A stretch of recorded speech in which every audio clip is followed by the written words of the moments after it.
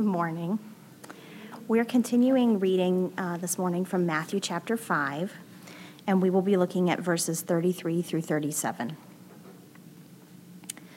Again, you have heard that it was said to those of old, "You shall not swear falsely, but shall perform to the Lord what you have sworn." But I say to you, do not take an oath at all, either by heaven, for it is the throne of God, or by the earth, for it is his footstool, or by Jerusalem, for it is the city of the great King. And do not take an oath by your head, for you cannot make one hair white or black. Let what you say be simply yes or no. Anything more than this comes from evil. This is God's word. After 2 weeks of having to preach on adultery and divorce, talking about lying is a relief. Not that it's to be taken lightly. If you've been following along with us, you know that Jesus introduced his famous Sermon on the Mount by saying that unless your righteousness exceeds that of the scribes and Pharisees, you'll never enter the kingdom of heaven. Jesus was saying that unless our own attempt at religion is greater than the world's best attempts at religion, we will never enter the kingdom of heaven and experience the forgiveness and love and joy of God for all eternity. And then he offers 6 examples of this greater righteousness that only he can provide. And the 4th example of this greater righteousness that he's talking about in the sermon, the 4th example has everything to do with the integrity of our words. So we don't think a lot about oaths and vows. It's not a big deal in our culture. The only time we really think about taking oaths and taking vows is when we're in a courtroom or when we're at a wedding ceremony. Or maybe we watch somebody take an oath of office. But other than that, swearing things don't really take up a big amount of space in our lives. But for ancient people, it was not that way. They virtually lived by oaths. Ancient cultures believed in the power of a person's words. So for example, if you're an ancient Israelite, you would say things like, "As the Lord lives, I will not leave you." That's what Elisha said to Elijah. If you look at that, you look at King David and Solomon and Ruth, they talk this way. "As surely as the Lord lives, may the Lord judge between you and I if I don't do the thing I said I was going to do." This is the people talk. They believed in the power of words, as one scholar says, to effect reality. They took words seriously. Or more recently, there's Inigo Montoya from The Princess Bride. Now think about him. He is trying to be patient for the man in black to come up the cliff so that he can fight and kill the man in black. But he's such a man of honor that he is patiently waiting for the man in black to get up the cliff. And he's saying, what can I do to convince you that if I help you, I won't let you fall? He's so eager to duel the man in black that he's willing to help the man get up the cliff so that they can duel and fight. Right? And he says, can I give you my word as a Spaniard? Right? And the man in black says, "No, I've known too many Spaniards. That won't be any good." Right? So Inigo is desperately trying to figure out, how can I persuade him that I am a man of honor, that I am a man who keeps my word, and I'm going to help him get to the top. So he says, "I swear on the soul of my father, Domingo Montoya, you will reach the top alive." And he proves to be a man of his word. You know, human beings have always looked for ways to increase the value of their own words. And human beings have always looked for ways to lessen the value of their own words. We say things. We make promises. We forge commitments. We even sign contracts that we naively fail to appreciate when we're in the process of making those promises. We even say things and make promises and forge commitments that we really don't believe in at the time. We even make promises that we don't intend to keep at all. And we even embed into our very contracts technicalities, right, that allow us to cancel those very commitments. But Jesus here is going to show us that our promises are more than words. Our promises reflect the condition of our hearts. And that's really what God's concerned about. And I think you're going to see today that those who love God in their hearts are going to honor him with their words.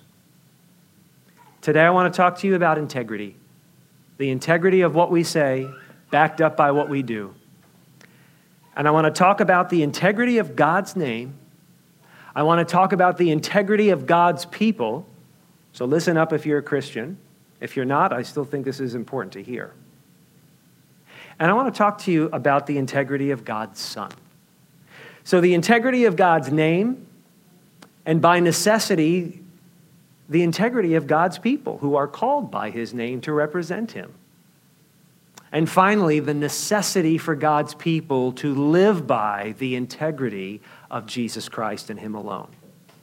So, the integrity of God's name, and when I say God's name, also think of it as God's reputation, right? Because you understand, like, your name is your reputation. What's attached to your name in public is attached to you. Your name is your reputation. So the integrity of God's name and of his reputation is sacred as you look in the scriptures. And in ancient Israel, if you're an ancient Israelite, keeping your word was not just about your own honor. Keeping your word was about God's honor. If you go to Deuteronomy chapter 6, verse 13, we hear Moses say, "It is the Lord your God you shall fear. Him you shall serve, and by his name you shall swear." Wow. So the Israelites were commanded to swear by God's name. Why do you think that is? Think about it. If you're going to say something in God's name, you had better mean it. If you're using the divine name, if you're using the name that is above all names in the universe, the only true source of authority and faithfulness, if you're going to use that name, then you had better mean what you're about to say. And so in a sense, by taking oaths and vows in the name of God, it curbs the effects of sin in society. Actually, the theologian John Frame, he put it this way. He said, "Oaths help to maintain stability in a fallen world." The oath has always been a vital aspect of civil law. And when the oath is despised, meaning when we don't take it seriously, the result is government corruption, civil injustice, and cultural chaos. And in a sense, this is what God was doing in ancient Israel when he said, "You swear by my name, because I want you to take your oaths seriously. And I want the accountability for what you say to mean something to you and to the people you make commitments to." Now, let me just define a couple of terms, because oath and vow are very similar. Jesus is almost using them interchangeably in this passage. But to be technical, an oath is an assertion that what you're saying is true. Okay? I swear, I'm taking an oath that everything I'm about to say is absolutely true, or let me be boiled in my own pudding. Okay? A vow is a promise that you make that you're going to do something. So an oath is an assertion that what you're saying is true. A vow is a promise that you intend to keep, something you promise to do. Okay, so when we do this, when we swear in God's name, first of all, we're honoring him as the ultimate and only source of truth in the universe. And just as importantly, we are helping guard our society, our culture, our very lives against the effects of unchecked sin and depravity. So Jesus' concern was this, that God's very reputation was being maligned by a system of oath-taking that the religious leaders of his day and their predecessors had concocted. So let's look at what he actually said. "Again, you have heard that it was said to those of old." Remember, that's code for a formula. Now, he's not simply quoting the Old Testament. He's quoting a religious interpretation of the Old Testament that was common at the time. "Again, you have heard that it was said to those of old, 'You shall not swear falsely, but shall perform to the Lord what you have sworn.'" But I say to you, do not take an oath at all, either by heaven, for it is the throne of God, or by the earth, for it is his footstool, or by Jerusalem, for it is the city of the great king. Now, what's he quoting there? It seems that he's quoting an expression that really kind of sums up several Old Testament passages in the law, in the Torah, that all go back to the third commandment. You know what the third commandment is? Don't take the name of the Lord your God in vain. Because if you do, God will not hold you guiltless for doing that.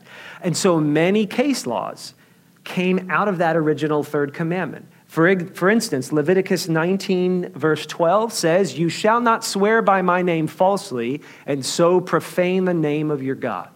Or Numbers chapter 30, verse 2, if a man vows a vow to the Lord or swears an oath to bind himself by a pledge, he shall not break his word. He shall do according to all that proceeds out of his mouth. And there are others that resemble what Jesus is saying here.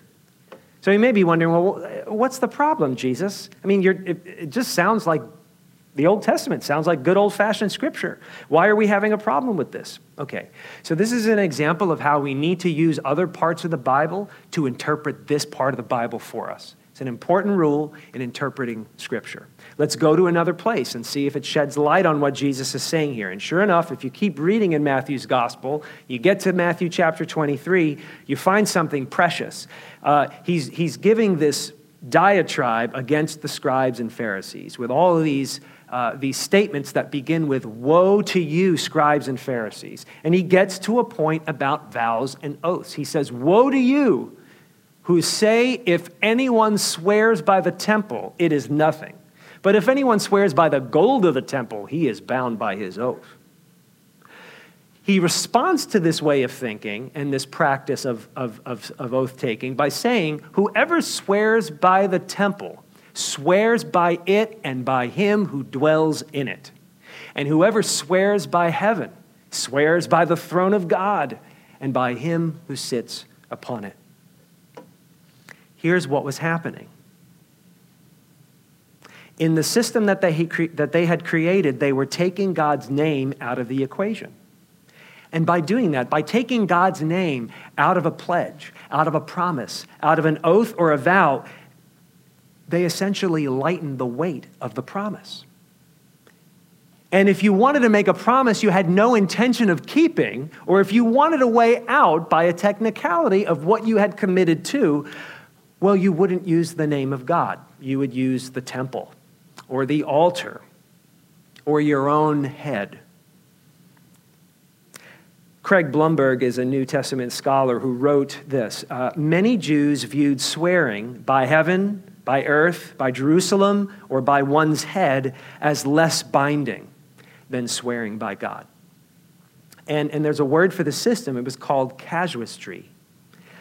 And casuistry is basically a cleverly developed moral system with a hierarchy of oaths and vows. There are higher vows, there are lower vows. There are vows that are more binding, there are vows that are less binding.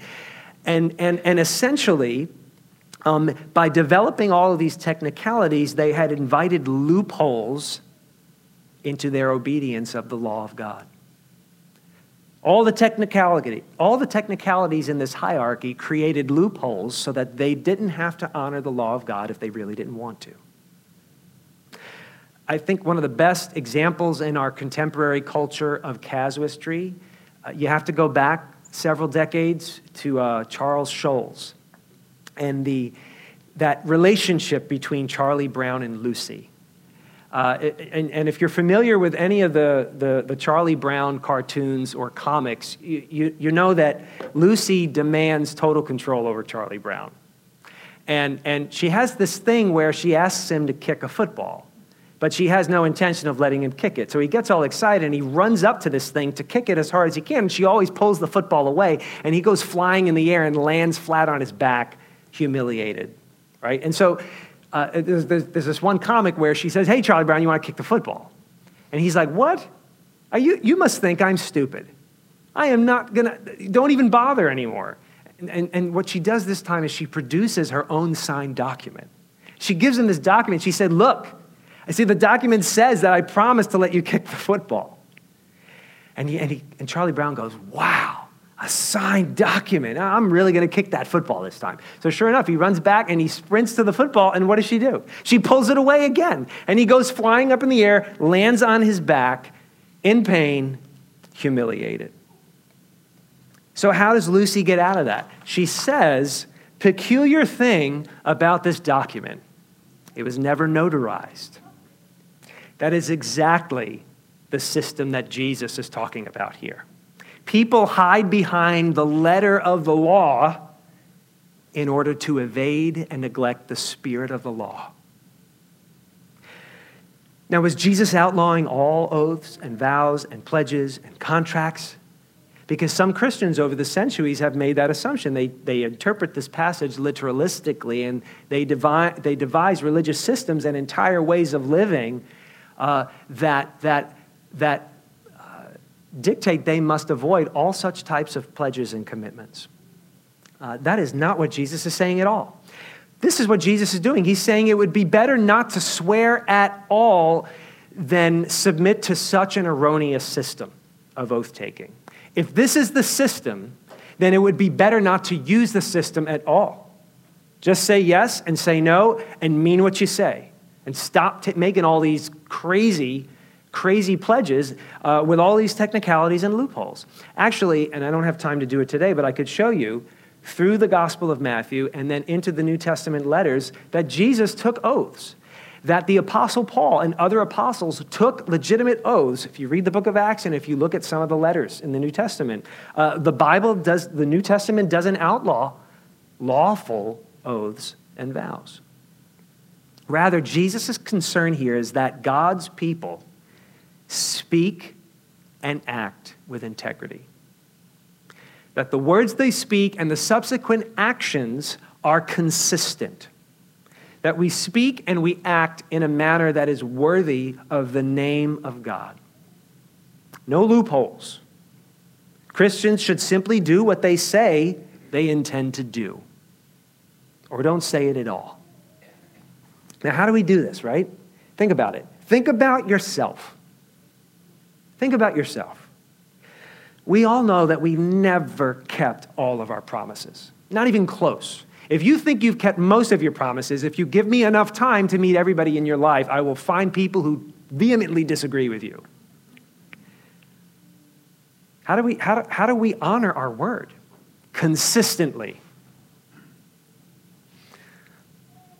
For God's people to have integrity, because that's what this is about. If you call yourself a Christian, if you call yourself a follower of Jesus, if you call yourself a child of God, you need integrity because you represent God on this earth. In order to have integrity, in order for God's people to be people of integrity, it requires that we possess moral simplicity. I don't mean being morally simplistic. I mean that we possess, as Christ's disciples, moral simplicity. Here's what I mean by that. So if you remember from the Beatitudes, Jesus said, "Blessed are the pure in heart, for they shall see God." And we talked about what it means to be pure in heart. These are people who are not internally conflicted about what they want in life. The pure in heart are people who are not disingenuous. They are consistent. What you hear them say is what they mean and what they intend to do. You're not wondering, with someone who is pure in heart, you're not wondering what they're about. They tell you, they show you what they're about. They have one desire in life, and it's to honor their Creator. It's to serve their Lord. And that dictates everything that they do and everything that they say and promise. So when Jesus says in verse 37, to sum everything up, when he says, let what you say be simply yes or no, or as some of your translations say it, just let your yes be yes. That's it. Or just let your no be no. That's moral simplicity. Once again, Craig Blumberg, the New Testament scholar, writes, Jesus' followers should be people whose words are so characterized by integrity that others need no formal assurance of their truthfulness in order to trust them. Look, our society lives by contracts and agreements, fine. But can you live your life as a follower of Jesus in such a way that people value your word and don't need extra elaborate proof that you mean what you say? Or do they question your intentions when you open your mouth? Moral simplicity is that you have earned a trustworthy reputation because your actions have consistently backed up your words. And this honors God as our Creator and our Heavenly Father, because God is true and God is faithful, and we reflect that truth and faithfulness. But just as importantly, moral simplicity is a great way of loving our neighbors in this world, especially those who do not know Jesus. And it's really important right now because we live in a society where people doubt truth and where words lack meaning. You know, in 2016, Oxford Dictionary's word of the year was post-truth. I don't think that's going to change anytime soon. Look, we all know this. Our politicians and the media that analyzes and scrutinizes our politicians, these folks, they say things and they present things as truth before they have provided corroborating evidence. You can spin a story, right? You can kind of own the public opinion by making a statement as though it were true before you have facts. And by then, it may be too late to correct them, if you even want to. Our public leaders are known to support a thing and then later oppose the very same thing, depending upon what is most expedient at the time. We know that many leaders do this. We ourselves and many others post things, tweet things, waging wars with our words on social media and in the blogosphere. I mean, if you, in my vocation, pastors lie all over the place and say attack one another with words through the blogosphere. Typing things. Have you ever noticed people on social media and in blogs typing things about people that they would never say to those same people in person? Right? And then you begin to wonder, who is the real person? Is the real person the one I'm reading in the post or in the tweet, or is the real person the one that's actually before me? Who is the real person? The media personality and how they present themselves and what they say, or the person that I'm looking at face to face? Which is it? The Apostle Paul would say, as surely as God is faithful, our word to you has not been yes and no. What's he saying there? He's saying, as sure as God is faithful, we have been faithful to you, and we've been consistent with you. You don't have to wonder if it's yes or no. God's been faithful, and we have been faithful to you. And if you're a Christian, this can be your motto. This can be your practice. No inconsistency in your life. You can ask God for a pure heart. Have you ever asked God for a pure heart if you follow Jesus? The way David put it in Psalm 51 after he had sinned was he said to God, give me an undivided heart. Same thing, a true heart, a single-minded heart, a pure heart. You can ask God for that type of a heart so that your words will actually reflect, get this, his intentions. Not even your own intentions, because we jump to that. Let my words reflect my intentions. Hold on, wait a minute, it's deeper than that. Let my words reflect your intentions, oh God. And you know, that saves us from a lot of heartache of broken promises or misguided commitments, if our words reflect his intentions. If you seek God's righteousness, then you're going to want to do his will. And if you want to do God's will, then your yeses are going to glorify him. And your no's are going to glorify him also. If that's your desire, then now you have all the motivation you need. You have all the wisdom you need. You have the moral foundation you need to say yes to something and to say no to other things. So God's will, the desire to please him, the desire to reflect his truth and goodness and beauty and love and justice. That becomes the motivation for every promise you make and for every promise you choose not to make in good judgment. God is interested in more than words. He is interested in the intentions of our hearts. Now, why do we find it necessary to be less than honest? Rachel did a really good job with the kids earlier in talking about what a fib is and what a half-truth is. You can kind of present half the picture and still be guilty of sin by trying to misrepresent the truth. Really quick, just a few very brief answers. Why do you think we find it necessary to be less than honest? We want to be liked. We want to be liked. And another way of saying we want to be liked is we're afraid of people. We want them to like us. We think their opinion is really important. Great. What else? Why do we find it necessary to tell less than the truth? Save our reputation. Yeah, our reputation's a big deal. Right. Yeah. Yeah, you may have worked hard for your reputation, and one little mistake can ruin your reputation, right? So you may want to protect your reputation by not telling the truth. Great. Yeah. We want to get our own way.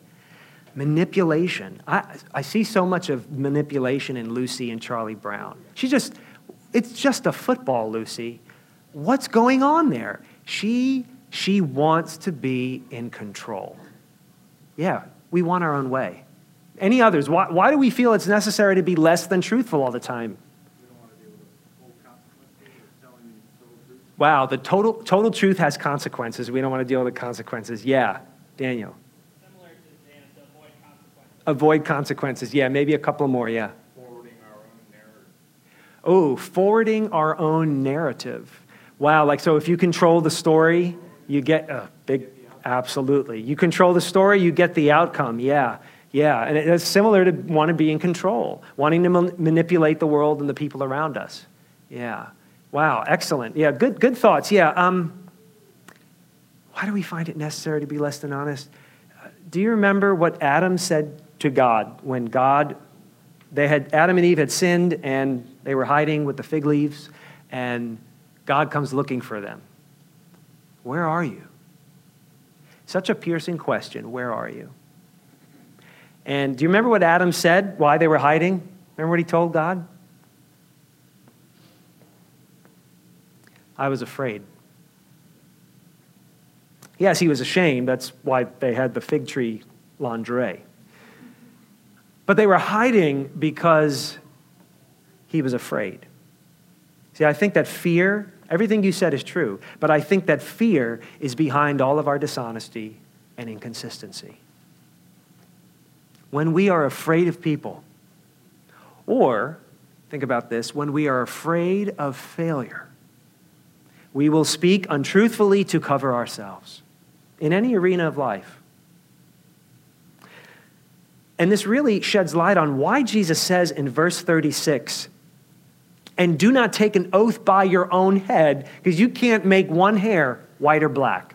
What's the point there? He's saying such arrogance to think that you can assure yourself some kind of responsibility and authenticity for what you're saying and what's going to happen. You can't even guarantee what's going to happen to yourself. You can't even guarantee you're going to be here tomorrow.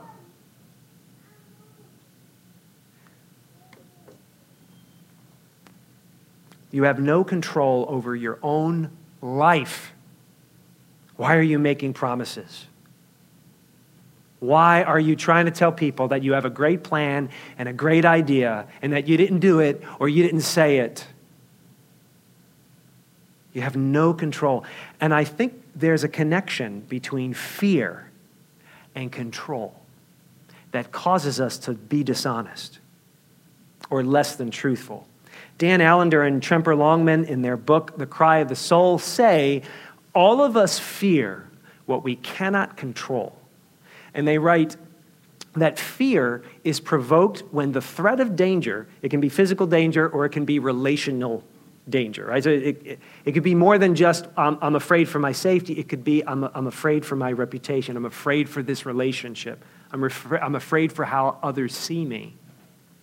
They say fear is provoked when the threat of danger exposes our inability to preserve what we most deeply cherish.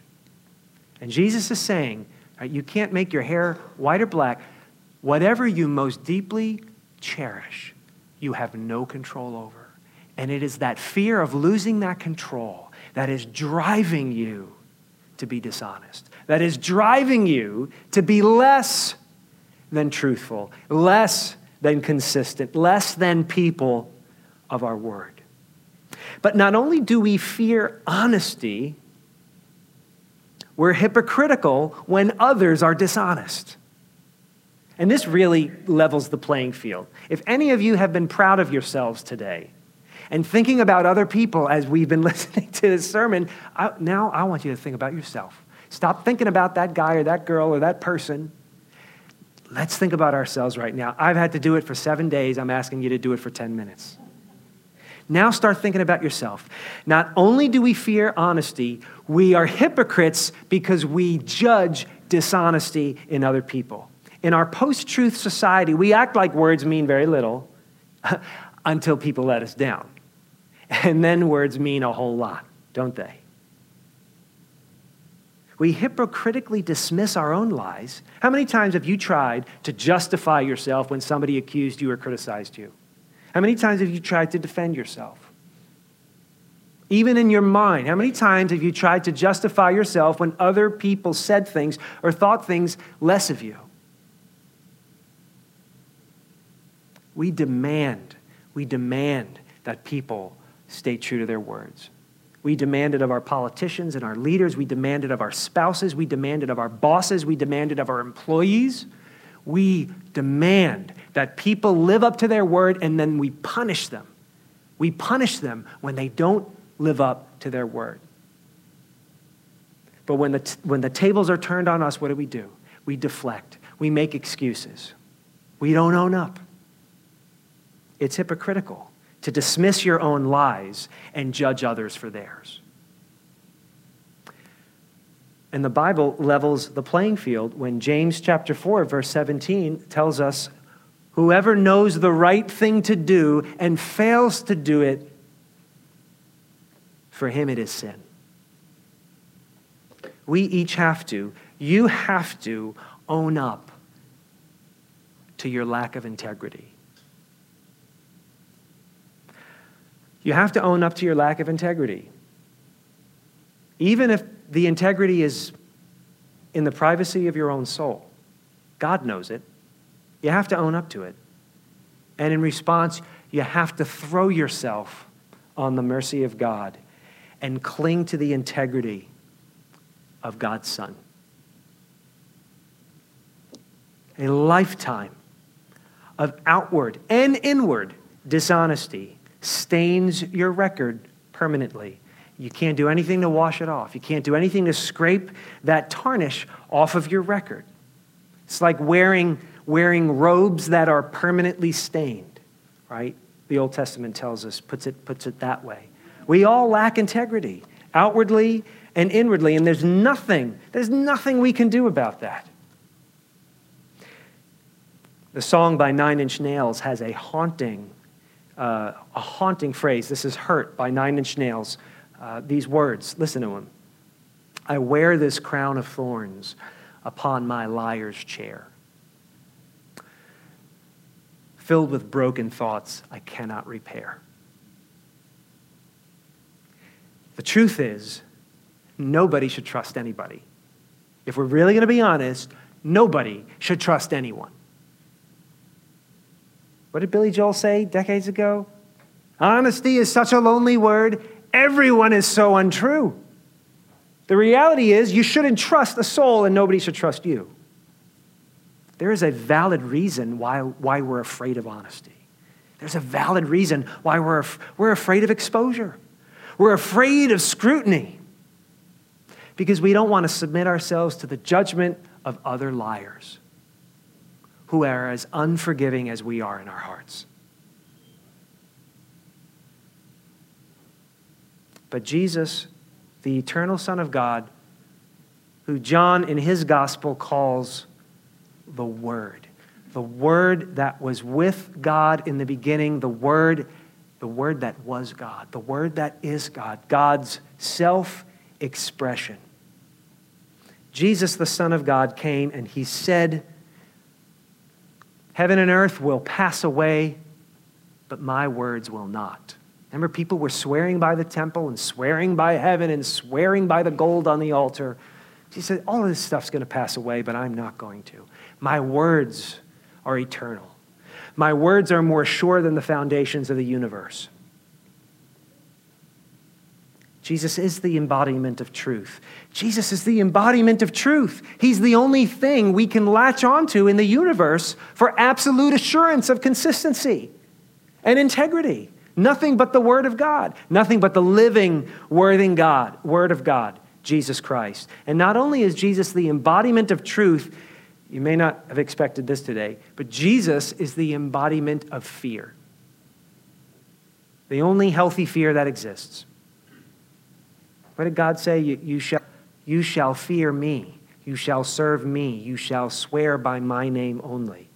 Fear is a good thing. Fear is a healthy thing when God is the object of our fear and nobody else, right? Jesus said, don't be afraid of people who can cast you into prison.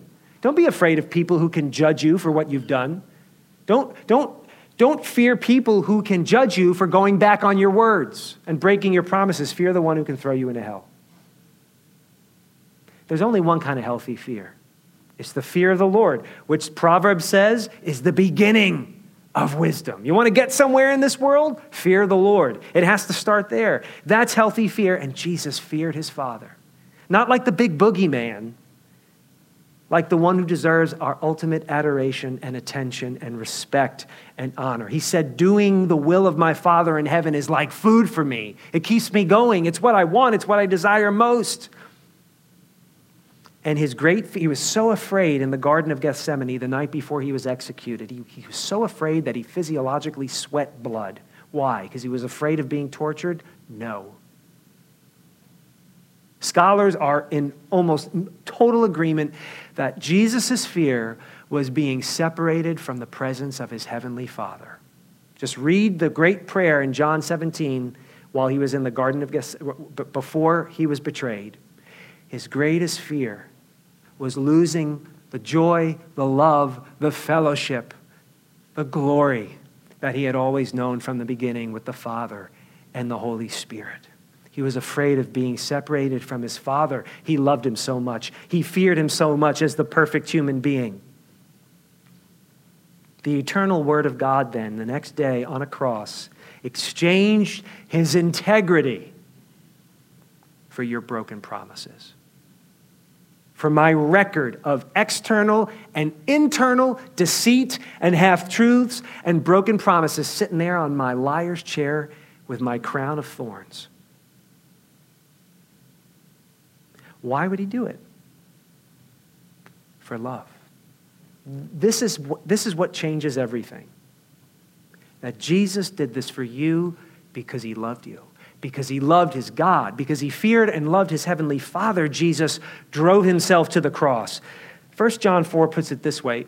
There is no fear in love. Look, if we're going to become people of integrity and honesty, we have to deal with our fear. Our fear of people and our fear of failure. And if we're going to deal with our fear in a healthy way, we have got to be driven to love. Nothing else will cure us of it. Only love. We have to go to love. And John says there's no fear in love, but perfect love casts out fear. For fear, here it is, fear has to do with punishment. And whoever fears has not been perfected in love. And then here it is, we love because he first loved us. The antidote to dishonesty and to inconsistency is a fear of God that is motivated by his love. Knowing that you are loved like that a man would die for you, that a man would take his spotless record and give it up and take your crummy, dirty record to a cross for you, so that he could be with you forever. When that love changes you, that's what drives out your fear of people, your fear of failure, your fear of being exposed. That's what drives it out. And the love of God is what motivates you to be a person of integrity. Fear won't, because it's just about an obligation and not wanting to be punished. But love drives you. Love drives you to be a person of integrity, to be like Jesus who died for you. As you desire to please him who died for you, now your yeses are for him. Your no's are for him. They're not for you anymore. They're not for your reputation. They're not for people to like you and think you're all that. They're not for you to hide yourself anymore. Your yeses are for Jesus. Your no's are for Jesus. And that's what guides you to be a person of integrity, whose words are followed up by actions that are consistent. Those who love Jesus in their hearts, I've got to share this with you. Listen to this. As you become a person of integrity, you can echo the words of Paul, which I only gave you in part earlier. Paul said, as surely as God is faithful, our word to you has not been yes and no. What's the foundation of that? He goes on to say, for the Son of God, Jesus Christ, was not yes and no, but in him it is always yes. We become people of integrity when the love of Christ compels us to say yes for him and no for him. Right? That helps us refrain from making stupid, naive commitments. That helps us refrain from making false commitments we never intend to keep. And that guards us from feeling shame and guilt when because of human sin, when because of our imperfections, when because we're not perfect, we fail. The love of Christ. So those who love him in their hearts will honor him with their words. God is truth, right? God is truth, and his words are true. And he calls his people to truth. He calls us to lives of honesty and consistency as his children. And in this world, as his ambassadors. So give up your false integrity. Throw yourself on the integrity of Jesus Christ. You're not perfect. You don't think perfectly. Give it up now. Stop playing the charade. Throw yourself on the mercy and the integrity of Jesus. When we say we're in Christ, when we say we're a Christian, we're saying that Jesus has something that we cannot work up on ourselves. And today I want you to know, you have no integrity in and of yourself. Neither do I. We desperately need the integrity of Jesus Christ. And from there, knowing that he loves us, we are now motivated to be people of, not only people of the word, but people who honor our words, because we're honoring his word, because we're honoring him who loved us and died for us. So let his love drive out the fear of rejection, the fear of imperfection, the fear of failure, and become a person of truth.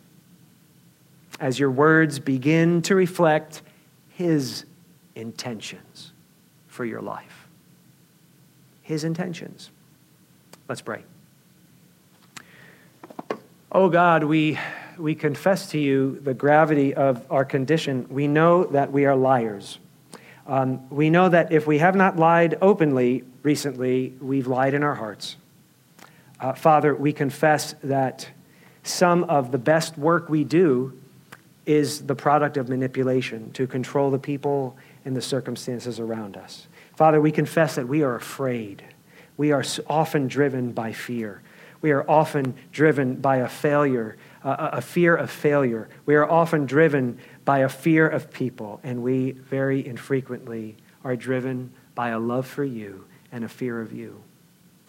Lord, help us as your church be a people of integrity, whose words are corroborated by our actions.